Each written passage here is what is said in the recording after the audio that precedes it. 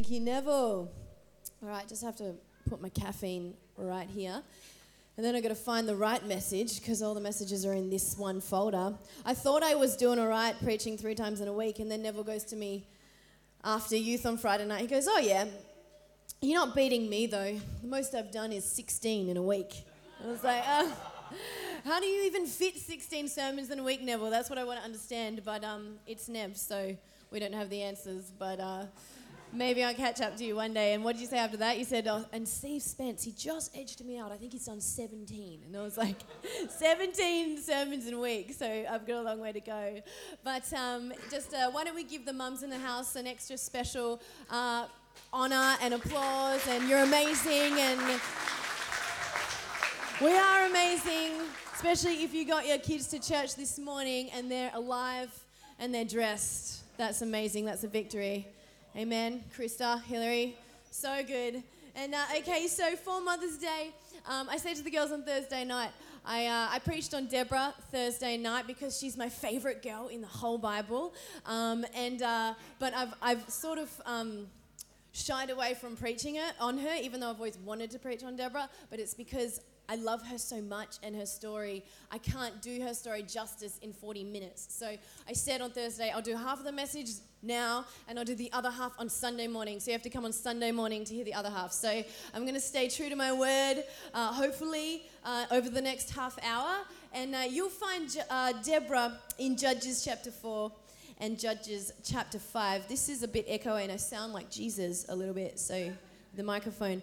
But Judges chapter 4. Now, Deborah, I was saying the other night, she carries the Denise anointing because she just seems to do 1,000 different things really well, and she fills a million different roles really well. She's a prophet, she's a pastor, she's a preacher, she's a politician, she's a songwriter, she's a worship leader. This amazing woman, Deborah, she's kind of the, and here we have Denise leading worship, and she's preaching tonight, so that's going to be amazing. Make sure you get to Billy. And Deborah and Denise are kind of the incarnation of the Proverbs 31 woman. You know, the Proverbs 31 girl that we whip out on Mother's Day, and we have a love-hate relationship with her because we love the concept of her, right? But we hate the reality of being her because there's that verse that says she wakes before dawn to prepare food for her family, and that's none of our reality if we have children.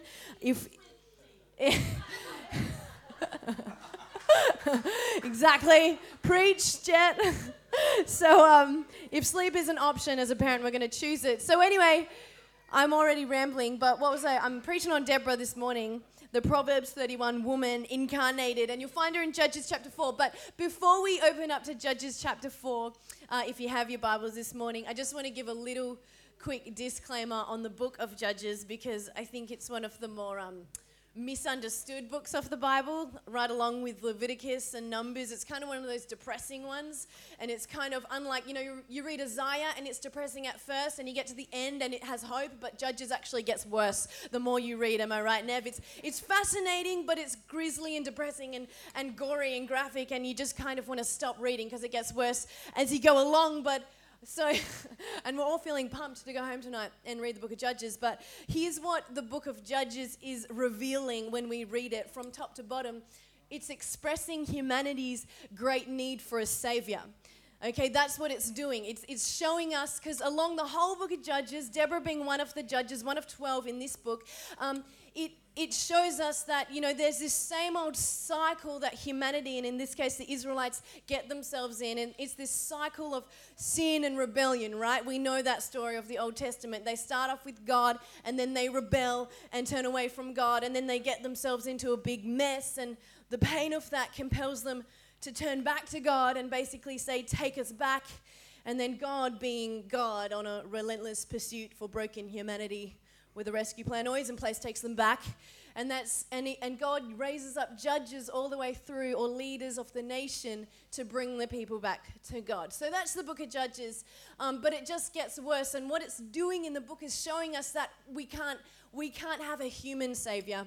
We need a God savior. We need a supernatural savior. Humanity, left to their own devices, their own moral plumb line, their own truths, are messed up, essentially. That's the theme of the book, if you want to get down to it, is you need God. Humanity needs God. You can be spiritual and not be saved. You can be in church and not be saved. You can have a religion and not be saved, right? That's what it's expressing here. Because outside of a personal covenant relationship with the Savior, we'll never experience true salvation. So that's kind of what the book of Judges is kind of saying to us here from top to bottom. So Deborah, I'm going to say, my personal opinion, she's the best one. Like, out of all the judges, she's just the best one. She's the only girl one, and she's just amazing. She's the only one to be called a prophet and a judge until Samuel. Nev's like, I think you'll find. Anyway.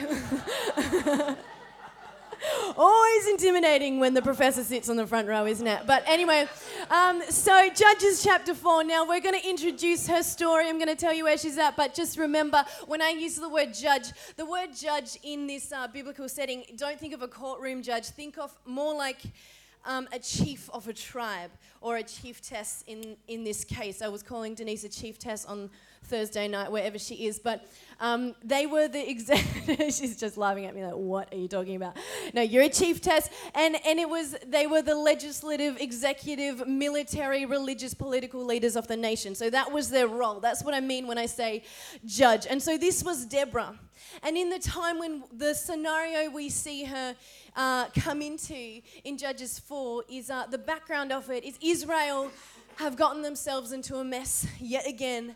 The nation is in turmoil, and they have been overcome and overrun by the Canaanites.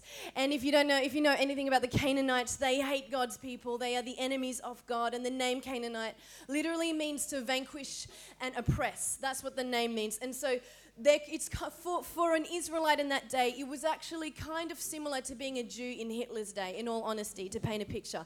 The streets weren't safe to go out in. It was not safe to be an Israelite. And as a result, all the people in the nation had lost hope. They'd lost hope. They were oppressed. They were crushed. They were afflicted, and they were broken. It was just an atmosphere of despondency, if you like. And so into this broken generation, and this has been happening for 20 years when we see Deborah, and into this broken generation, God raises up a woman savior. She raises up, hello Mother's Day, now we're relevant. Okay, that's why I chose her. I don't know what that is. Did Eden put that there? Okay, she's trying to help me preach by giving me chocolate. Raise them up in the way they should go. Okay, so Judges 4, verse 4 to 5 says, Deborah was a prophet, the wife of Lapidoth. She was judge over Israel at the time. She held court under Deborah's palm between Ramah and Bethel in the hills of Ephraim. The people of Israel went to her in matters of justice. So this is where we hear of her. And she's sitting at her palm tree, and she's carrying the Denise anointing, and she's wearing all her roles, and the people went to her for prophetic insight and wisdom and matters of justice, most likely to do with the injustice that they were experiencing at the hand of the enemies. And she's doing what she's supposed to be doing, I feel. She's where she's supposed to be. She's comfortable. She's content. She's in a relationship with God. She's hearing from God prophetically. She even had an office with her name on it. They called it Deborah's Palm. It wasn't a tree to hang out under. It was a seat of government. It was a place of authority. That's what Deborah's palm represented and actually was in that day. So she's at her post. She's doing everything in her capability, it seems. She's exercising her gifts. She's exercising her faith, okay? She's what more can a girl do, right? She seems to be at capacity. But there comes a moment when God apparently required more of her. There comes this moment because God comes to her out of everyone in the nation. She was hearing from God, and God comes to her and he gives her a promise in the form of a military strategy. And he tells her, this is my promise to you. I'm going to use you to lead your generation into freedom and salvation. All right, and in doing that, he gives her a military strategy. And so he's basically saying to her, they've been coming to you. They've been coming to you for wisdom, but now I want you to go out to them. He's saying, I want more from you because the purpose for which I've actually put you here is bigger than what you know right now, is bigger than what you see right now, okay? And of course, with that, when God comes and he calls her into something bigger than she was already doing, as always, it's just a ridiculous, impossible, almost scandalous requirement. It's like, you want me to do what? Like that, he comes when he gives this strategy. And that kind of sums up our life in the kingdom of God a little bit. It's like God comes to us, he takes what we're already doing and he says, I'm going to make more out of this. But in order to make more out of this, I need you to do more. I'm going to require more off you if you want me to make more of what you're already doing. Okay, and so in verses 6 to 7, we're still in chapter 4, this is the strategy. This is the promise, okay? This is what he tells her to do, and this is what she says to the leader of the army. Like, okay, this is the plan. This is the plan God gave me. Okay, and don't tune out. I know you're going to want to because it sounds complex and irrelevant, but I'll explain it afterwards. So it says, it has become clear that God, the God of Israel, commands you, go to Mount Tabor and prepare for battle. Take 10 companies of soldiers from Naphtali and Zebulun, and I'll take care of getting Sisera, the leader of Jabin's army, that's Hitler, to the Kishon River with all his chariots and troops, and I'll make sure you win the battle. Okay, that seems irrelevant, but let me just break down for you what God's actually calling Deborah to do. He's saying, gather your tiny army with no weapons, because they hadn't laid hands on a weapon in 20 years, okay, and wait on the plains for the enemy army, who is much, much bigger and stronger than you. And plains might not mean much to you, but that sounds like a plane. Plains doesn't mean much to us, but plains were actually where the chariots had the most advantage. Now, the enemy has the chariots. They're kind of like a big army tank. And he's saying, go to where the enemy is going to have the greatest tactical advantage over you and then wait there for me. That's what he's saying. It's like sending a bunch of kids out with water pistols against a big army with tanks and bazookas. That's kind of like the Nikki translation of what God is asking Deborah to do. Okay? And so, but God has promised victory. And that victory comes in the form of freedom and salvation for this whole generation of people. He's promised it. But, and this is where I'm heading this morning, but to experience that promise of freedom and salvation, they've got to push through some adversity. They've got to face some fears, some intimidation, some challenge, and some discomfort. They've got to get slightly uncomfortable as they lay their life on the line, okay? So God required more of Deborah because he'd put more in Deborah. And that's what I want to say to you this morning. God never asks more of you what he hasn't already put in you. Okay, he just asks us to stretch. It's like Isaiah 54, stretch out your tent pegs. If you want to have a baby, you've got to have some stretch marks, okay? And that is how I'm tying it into Mother's Day this morning. Okay, so you've got to push through some discomfort if you want to hold the promise, okay? And you know, we live in a generation and a culture, I feel, that is so afraid of the push, so afraid of pushing through discomfort. It's like we can't cope with the idea of being uncomfortable. And it's not necessarily a generational or cultural thing as much as it could be in the DNA of humanity a little bit. We like to be comfortable. We are passionate about being comfortable, whether it's financially or relationally or religiously or emotionally. We do what we can to be comfortable, right? But have you ever noticed that there's something slightly anesthetizing? Did I say that right? You say anesthetizing. Anyway, there's something anesthetizing about comfort. Like when you go to sleep at night, what is your first priority? To get comfortable, right? Right? Like when you go to sleep or you're trying to get to sleep, you're going to make yourself comfortable, all right? And it's extremely difficult to get to sleep when you're uncomfortable. Comfort is the precursor to sleep, okay? And take it from someone who has been pregnant before. The closer you get to popping out the kid, the more uncomfortable you get, and so the less you sleep. And then you have the baby and you sleep even less than that. But although we're so passionate about comfort, I don't think God is nearly as interested in our comfort as he is in our calling. Because he needs a church that is awake and alert and active. He doesn't need a sleepy church with sleepy, drowsy believers. He needs a church that is awake. And so he's not super interested in our comfort, I don't think. And so what I really want to share towards this morning is the calling of God on our lives. But can I just make a disclaimer on the calling of God? Can I attempt to define the calling of God for you this morning? If I may. Thanks, Sue. She gave me permission right there. So we love to hear about our calling in God, right? But it is kind of difficult to define, isn't it? It's like biblically we're called into salvation, right? But what about thereafter? Like what is my specific, unique role that I play in the kingdom of God? How does one define that? And so I feel like I can break it down for you this morning. I feel like I can tell you, I feel like I can define for you what your calling in God is. Is that okay? All right, you can... Don't throw things at me. So I believe that your calling and your role and your destiny is always going to be about others.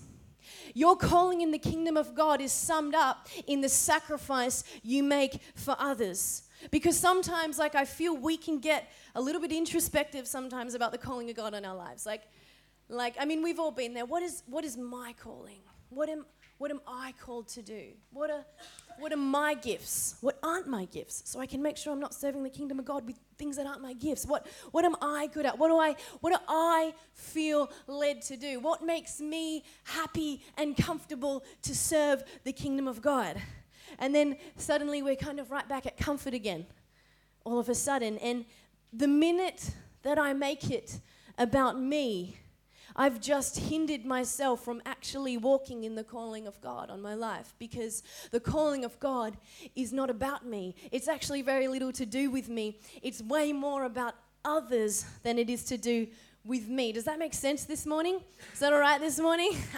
We're not blessed for the sake of being a blessing. We're blessed to be a blessing. Everything in our lives is intentional.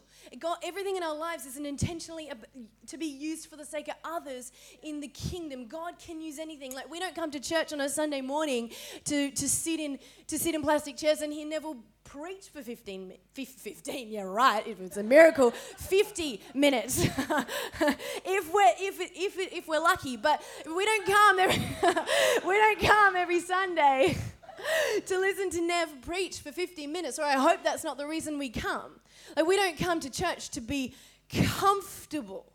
We don't come to church on a Sunday morning or Billy Nudgel on an afternoon to be happy and comfortable, because what makes me happy and comfortable might not be what makes you happy and comfortable. Being happy and comfortable is subjective and it's preferential, but we're here this morning because we're called to a purpose. That's why we sit in these seats this morning. That's why we gather here in this building, because we're called to a purpose, and the purpose to which we are called is about seeing others in that generation outside those doors be delivered into freedom and salvation. A generation who doesn't have truth, doesn't have a moral plumb line, doesn't have an axiom, doesn't have the wisdom and the knowledge, and are subsequently crushed and oppressed and afflicted by sin. Our purpose is the same. Our purpose is the same. Everything we do, and I think I want to remind us this morning that every person in this room has a significant calling of God on their lives. Every person, no matter where you are on your journey with God, God has a calling that is specific and unique. And I want to ask you, do you realize how important you are to the kingdom of God this morning? Do you realize how important you are to the kingdom of God? Because I think sometimes we need to be reminded that the calling of God isn't restricted to people with microphones or on stages with instruments or behind pulpits. Everyone's got a pulpit. Everyone has a platform through which they can influence. That's just a thing, an expensive thing that holds up notes. That's not anything important. Everyone has a calling. My calling might look different to your calling, but the purpose is the same. And the purpose is to partner with God, as Deborah partnered with God in delivering a generation from hopelessness and into salvation, from brokenness and into freedom. Does that make sense this morning? That is why we're here. Are you excited to be alive this morning? Are you excited that you're born on purpose for a purpose and that no one's left out of this equation? Is that exciting to you?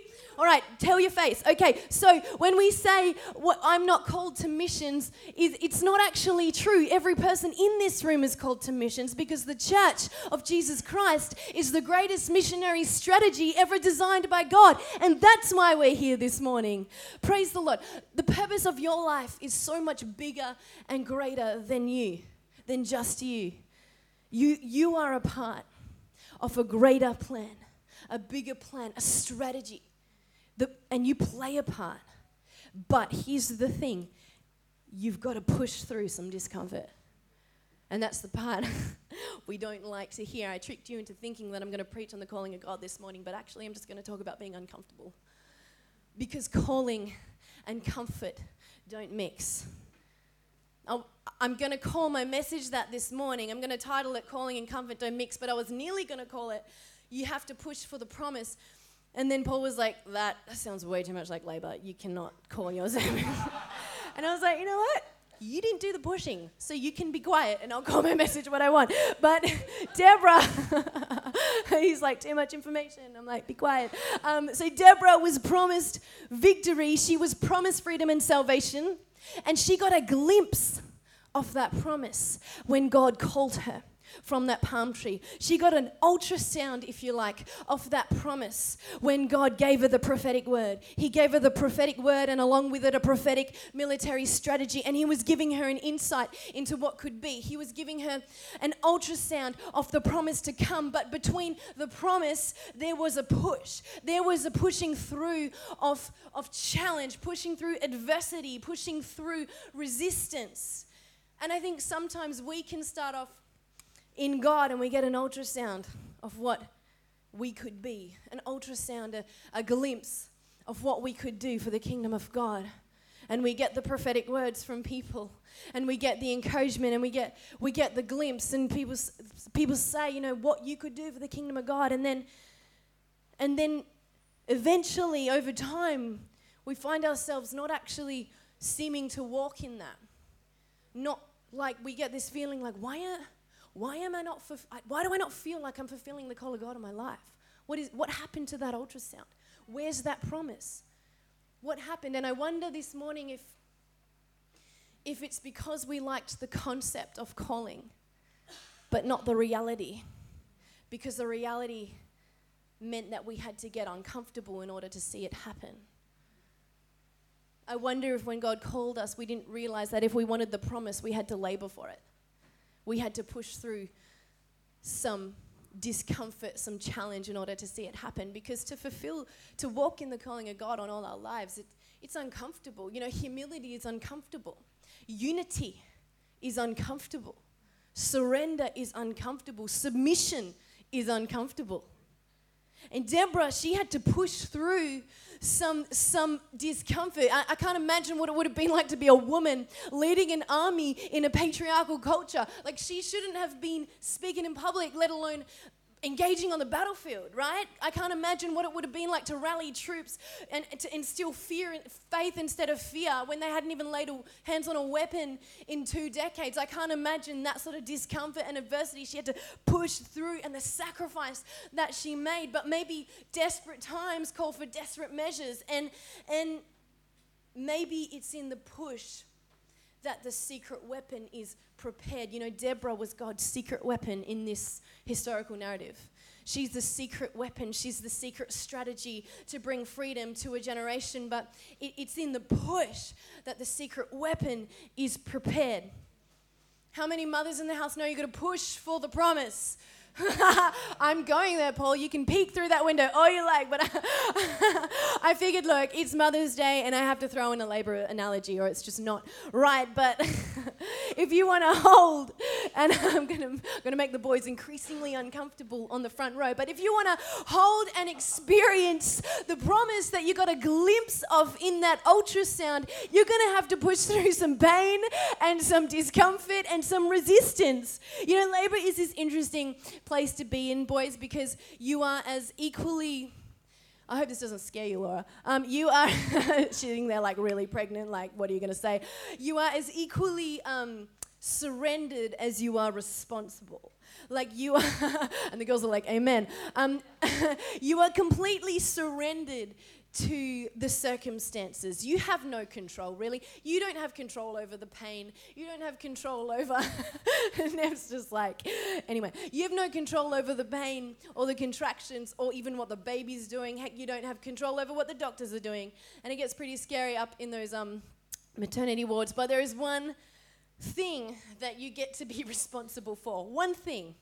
And it's when, Laura, it's when the midwife says to push, okay? When she says push, you better push because bad things are going to happen if you don't push when the midwife says to push, okay? And so you may not have pushed out a tiny human this morning and might not find that super relevant, but I'm willing to believe that every person in this room, I'm willing to bet on it, that every person in this room has had to push through some pain, push through some opposition, push through some resistance, some affliction, at least once in their lives. And so as I attempt to pull this together this morning, I want to say one final thing about Deborah, because I believe there's a secret hidden key in her story to all of this that I'm waffling on about. There's a secret key hidden in this story, and it's within her name. It's within her name, and you know, bear with me here, because in Hebrew culture, which is the context that we're reading from this morning, in Hebrew culture, you know, names carried so much more weight than they do with us in those days. They didn't Google top 10 celebrity names for 2000 and whatever.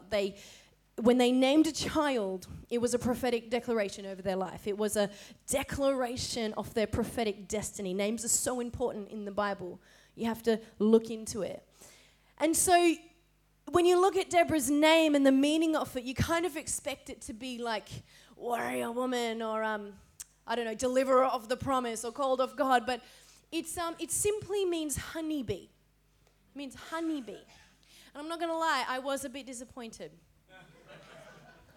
You won't be offended by the time I finish, Deborah. I was slightly underwhelmed when I was like, you know, my name's better than that. Like Nikki means warrior for the people. Does it? Victory for the people. Okay, Paul's name means small man, and he's over 6 foot tall. It just makes no sense. It's not prophetic. But what am I saying? Honeybee. And I was like, that doesn't go with my message, Lord. But then I remembered, God uses animals in the Bible to illustrate kingdom principles to us. He uses his own creation to express spiritual things to us. He talks about ants in the book of Proverbs to illustrate hard work. He talks about Jesus being the lion to illustrate his nature, his strength, and as well he talks about Jesus being the lamb to illustrate his sacrifice, and he tells us to be, you know, as calculating as serpents and innocent as doves. And so he uses animals to explain things to us that we would otherwise not understand. And so when you actually look into the life of the honeybee, it actually reveals something about the calling of God and the calling of Deborah, I think. You know, the honeybee is actually the perfect example of patience and persistence and pushing through challenge, pushing through resistance. And I'm going to tell you why. Allow me to explain to you the life cycle of the honeybee. Can I do that? Can I preach to you about bees this morning? Even if it has nothing to do with Mother's Day, can I tell you about bees? So they start off, that tiny little bee starts off in a hexagonal cell in that honeybee hive.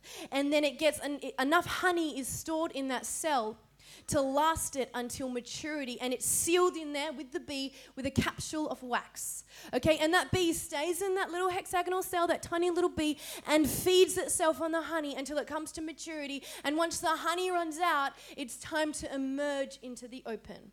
That's what the honeybee does. And we think that's beautiful, but to emerge into the open is the hardest part. It's not easy for the honeybee to emerge into the open. Do you know why? Because there's one narrow gate. There's one exit and one exit only, and it's to push through that capsule of wax. It's like push or die for the bee. If it doesn't push through the wax, it stays trapped in that cell and it dies. Why? Because there's no honey left. It's got a limited supply. So it has no other choice but to push through this wax. Okay, but here's my punchline this morning. If you weren't tuning in before, I'd appreciate it if you tuned right in just for this minute, because this is the punchline of the whole message I want to share with you this morning, okay? In the agony of the exit, as that little bee pushes and strains and struggles and sort of like works its way through that capsule of wax, do you know what happens? It rubs off the membrane that hid its wings that it didn't know it had. And on the other side of the wax is able to fly, a capacity and ability that it never knew that it had. It just had to push through, and it had to lose something. It had to lose that membrane in order to fly on the other side. And there it's exposed to this whole new world that it didn't even know existed. And what I want to encourage us this morning is that you will never know your capacity unless you challenge it. And you will never know what God has called you to do unless you are willing to abandon your comfort and push through some challenge and be willing to sacrifice and willing to lose something. You know, if that bee didn't fight for its freedom and quite literally break through, it would remain trapped and die there. If the mother doesn't push when the midwife says to push, bad things happen, okay? It's not a good situation. We have no choice but to push through some opposition sometimes. And I guess what I really want to say is that there is a cost when it comes to your calling. I guess that's what I want to express to us this morning, if I may, that there is a cost when it comes to your calling in the kingdom of God. And remember that your calling in the kingdom is just to call people into the kingdom. Like if I can summarize it in one sentence, but there is a cost. You know, we like the concept of calling, and we like the concept of church, and we like the concept of ministry, but the reality is different to the concept because the reality has a price tag attached to it. And that's why Jesus said, count the cost. He said, don't even bother building the building if you don't know what it's going to take, because you won't finish what you got an ultrasound of if you don't realize the labor involved. You won't finish what you started if you don't realize that it actually does take work to make it work sometimes. You got to count the cost. And there's always going to be sacrifice involved in the kingdom of God. There's always going to be moments when God comes to you and when he comes to me and he asks for our yes again and again. And even when we feel like we're at capacity, even when we feel like comfortable where we are, no, we're in our slot. We're doing what, no. And then he says, I want more of you, but just trust me. But just trust me, there's always going to be moments when we have to say yes to the more he is asking of us. And just remember, he only asks more of you because he's put more in you. When you go to sign the clipboards at the back of the church today to say, where can I serve in this church? Remember, God only asks more of you when he's put more in you. But do you think that the bee complains about the sacrifice it made that gave it its wings? Do you think it misses that little cell that it was in? Getting fed, just getting fed. And all it could see was itself, and it was just getting fed. Do you think it misses that place when it's soaring in a whole new world? And you know, this is the best part. This is the best part about the bee. You know what it does when it gets to the other side, when it pushes through that wax and it enters the world? Do you know what it does? It just serves. Like, I'm not kidding. They're worker bees, they're honeybees. They just serve. They serve the hive. They go out into the world and they pollinate and they come back and they go out and they come back and they go out and they come back. And all they do, it's just written intrinsically into their nature, is to serve. They serve the queen bee. You know, the illustration of royalty and kingdom there. They just serve the queen bee. It's just written into them. But part of their freedom is in the serving. You know, they're hard workers, these bees. By the time you have a pound of honey on your kitchen table, they've flown about the distance of 3 times around the world, one little bee, to get a pound of honey. That's how, just constantly moving, constantly doing, constantly serving. But the freedom is found in the sacrifice. There is freedom in serving the kingdom of God. In fact, your freedom is in serving the kingdom of God, not remaining in an introspective little cell where it's just about getting fed. And you know, there's a time in our lives when it's appropriate to be in that little cell, eating the honey and getting fed, you know, until the supply is exhausted. And that's why I believe there's a limited supply of honey, if you know what I mean, because you're not meant to stay there. There comes a time when we reach maturity, when it's time to push through and emerge into the open and enter a whole new world of freedom and serve. We come to serve and not be served. You know, Jesus in Matthew 10 verse 39, it says, if you cling to your life, you will lose it. But if you give up your life for me, you will find it. You will find your freedom in the sacrifice. If you cling to your comfort, if you cling to yourself, if you cling to your little world, you'll lose it. You'll lose it. You'll lose your freedom. But if you give up your life for me, if you experience sacrifice, if you just do some things you don't want to do sometimes, you know, sacrifice is a normal kingdom concept. It's Western culture that tries to avoid it. Is that all right this morning? Did I have too much coffee? Am I being too intense this morning? You know, your freedom is not actually just about you. And I'm not just preaching at you, I hope. I hope that you see that I'm preaching to myself and all of us at the same time. Your freedom is not just about you. It's about others. Your calling is not about you. It's about others. It's about an entire generation outside those doors drawing breath at the same time who need you to be free so they can be free, even if they don't know that they need you to be free. They don't know what freedom is outside of God, because God is freedom. Where the Spirit of the Lord is, there is freedom. Okay, we have a generation without a moral plumb line, without a truth, an axiom, without knowledge of God. And they need us to be free so that we can then deliver them the promise of freedom. And your sacrifice, and I'm going to land the plane, and it's going to be a Mother's Day miracle, time-wise. And I'm going to invite the musicians to come up super subtly and not loudly, that never happens. But, you know, your personal, individual sacrifice is part of a much bigger, grander, greater strategy. It's part of a much, much bigger plan than just you. In fact, it's kind of a ridiculous, scandalous, seemingly impossible rescue plan that God's kind of set up to bring people, humanity, into freedom and salvation, to bring people who are crushed and afflicted by an enemy, by sin and death and the grave. And our job, our role, our mandate, our purpose is to deliver that promise to them, to deliver them into freedom and salvation. You know, perhaps Deborah's parents named her the honeybee. I don't actually know what they were thinking, but perhaps they prophesied an ability in her to push through, to sacrifice and persist for the sake of others, for the sake of somebody else. Something that a mother knows only too well. Am I right? Judges 5 verse 7, Deborah says, she sings a song, and she says, I, Deborah, arose a mother in Israel. And you know, I was saying to the girls on Thursday night, I find it intriguing in the scripture that it goes to the trouble of naming her husband and saying she was a wife, but no actual biological children. It doesn't list any biological children as the Bible typically does. And I wonder if that's intentional, because I wonder if it's there as if to ensure that none of us can think we're exempt from being a mother in our nation. And by that I mean by carrying the maternal, sacrificial heart of God into our people, living beyond ourselves. None of us are exempt from being a mother in that sense, of living a life of sacrifice, of establishing justice and mercy and compassion, right? And, you know, Deborah's story is actually part of a much greater, grander story. It's actually pointing towards a different story. You know, the Bible, this is what I think I taught you your school this. The Bible, the YWAM school, I teach them about Bible study sometimes. And the Bible is what we call a meta-narrative. That's just a fancy word for one big story made up of lots of little stories that come together, but they all tell the same tale in their DNA. They all essentially are saying the same thing or pointing to the same thing. And Deborah is part of that meta-narrative. Her story points to a greater story. Perhaps you've heard of the story.